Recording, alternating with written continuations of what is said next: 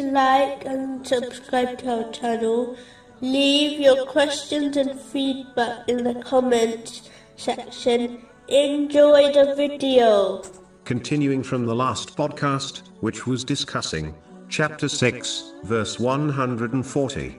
Those will have lost who killed their children in foolishness without knowledge, and prohibited what Allah had provided for them, inventing untruth about Allah. Specifically, it was discussing the importance of avoiding misguiding others, instead of admitting one's ignorance. Many of the cultural customs Muslims have adopted, believing them to be a part of Islam, occurred because of this ignorant mentality. Unfortunately, some people believe that if simply admit they do not know the answer, they will appear foolish to others. Because of these people, strange beliefs and customs become attached to Islam, which is a great deviation from Islam. This mentality in itself is extremely foolish, as the righteous predecessors would stress the importance of admitting one's ignorance, so that others do not become misguided. In fact, the righteous predecessors would only count the person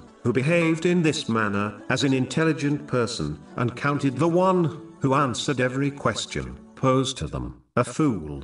This attitude is often observed in elders, who often advise their children on issues relating to the world and religion, instead of admitting their ignorance and directing them to someone who knows the truth. When elders act in this way, they fail their duty in rightly guiding their dependents, which has been directed in a narration found in Sunan Abu Dawood, number 2928. Admitting one's ignorance will not reduce their rank in any way. If anything, Allah, the Exalted, and people will appreciate their honesty. It is vital to remember that if a person misguides others, they will not only answer for their own sins, but they will be accredited the sins of the people who acted on their bad advice. This has been warned in a narration found in Sahih Muslim, number 2351.